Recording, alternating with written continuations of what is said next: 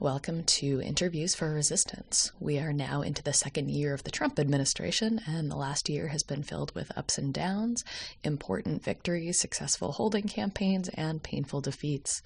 We've learned a lot, but there's always more to learn and more to be done. In this now weekly series, we talk with organizers, agitators, and educators, not only about how to resist, but how to build a better world. I am Sarah Jaffe, your host. Yeah, my name is Noah Carvelis. I'm a kindergarten through 8th grade music teacher in Phoenix, and I'm also one of the organizers with Arizona Educators United. Let me see. We're talking on Monday. The strike deadline is for Thursday, right? That's correct. Let's go back a little bit. Tell me about the beginning of the movement that has led to this strike vote.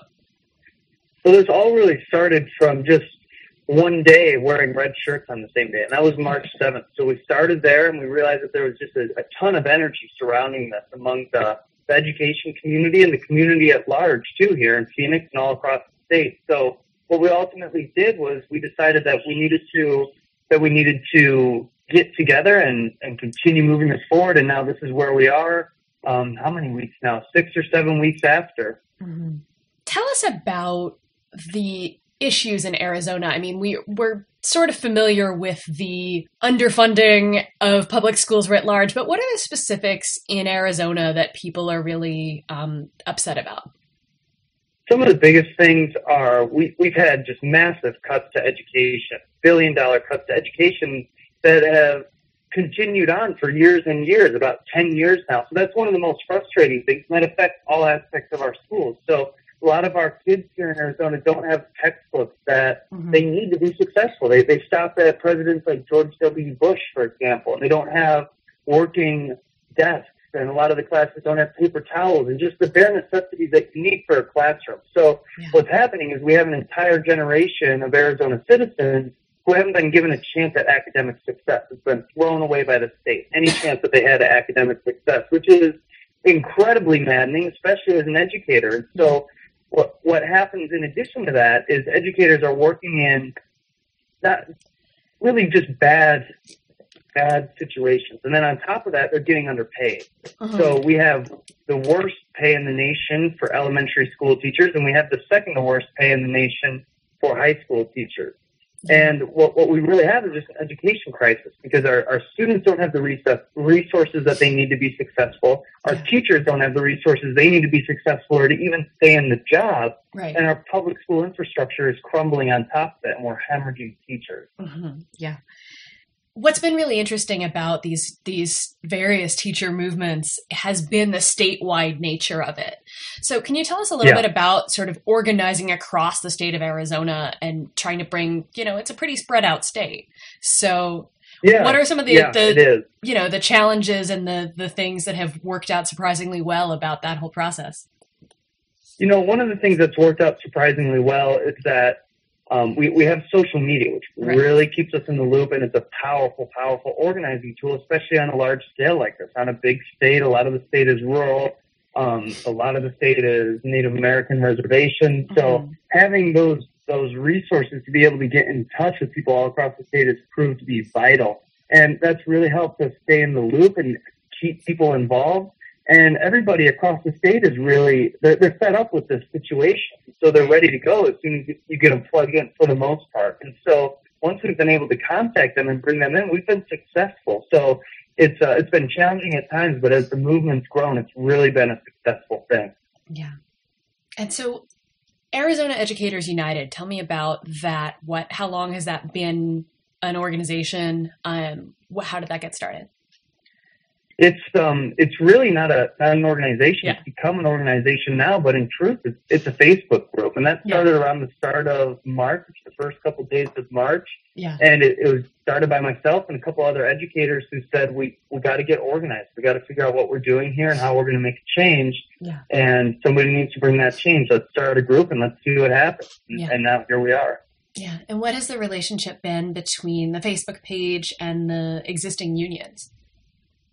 It's been fantastic. The unions really let the Facebook page, Arizona Educators United, and the leaders there stay out in front on this thing and keep driving it forward. And I think that's been the power of this. That it's a grassroots educator-led movement.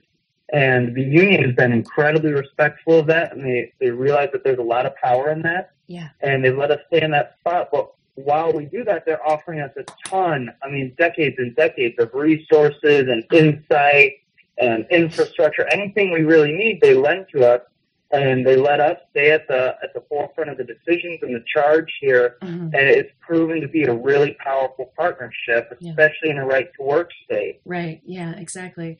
And Arizona, besides just being a right to work state, has had some attacks on public sector unions in recent years as well. Yeah. It's been an interesting late winter and early spring, I guess, for teachers. So what was it like sort of watching things start to heat up in West Virginia and then being part of this as it spread across the country? Oh, it's incredibly empowering to see that, to see what happened in West Virginia, especially with the results. They stood together, they stood in solidarity, and they brought the change that they needed. And that's incredibly powerful to see. And I think every teacher around the nation looked up and looked at their classroom and their community and said, hey, that could be us. Why can't it be us right now?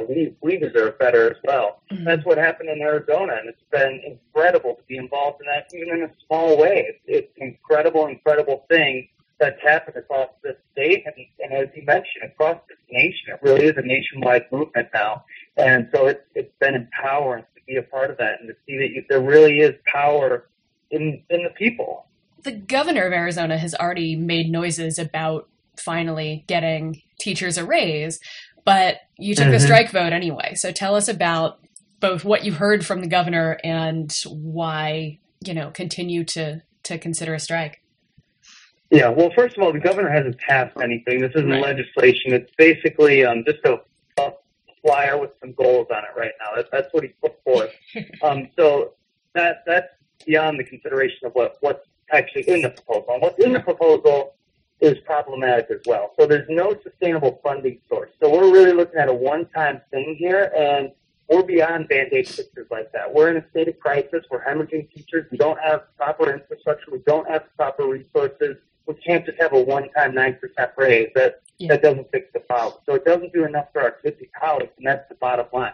Then on top of it, without that funding, that revenue source, we can't continually bring money into our system. So that's a huge problem for us. And the raises that people propose, they don't touch our demand of 20%. It says that they'll get there, but again, without those sustainable funding sources, it's an empty promise.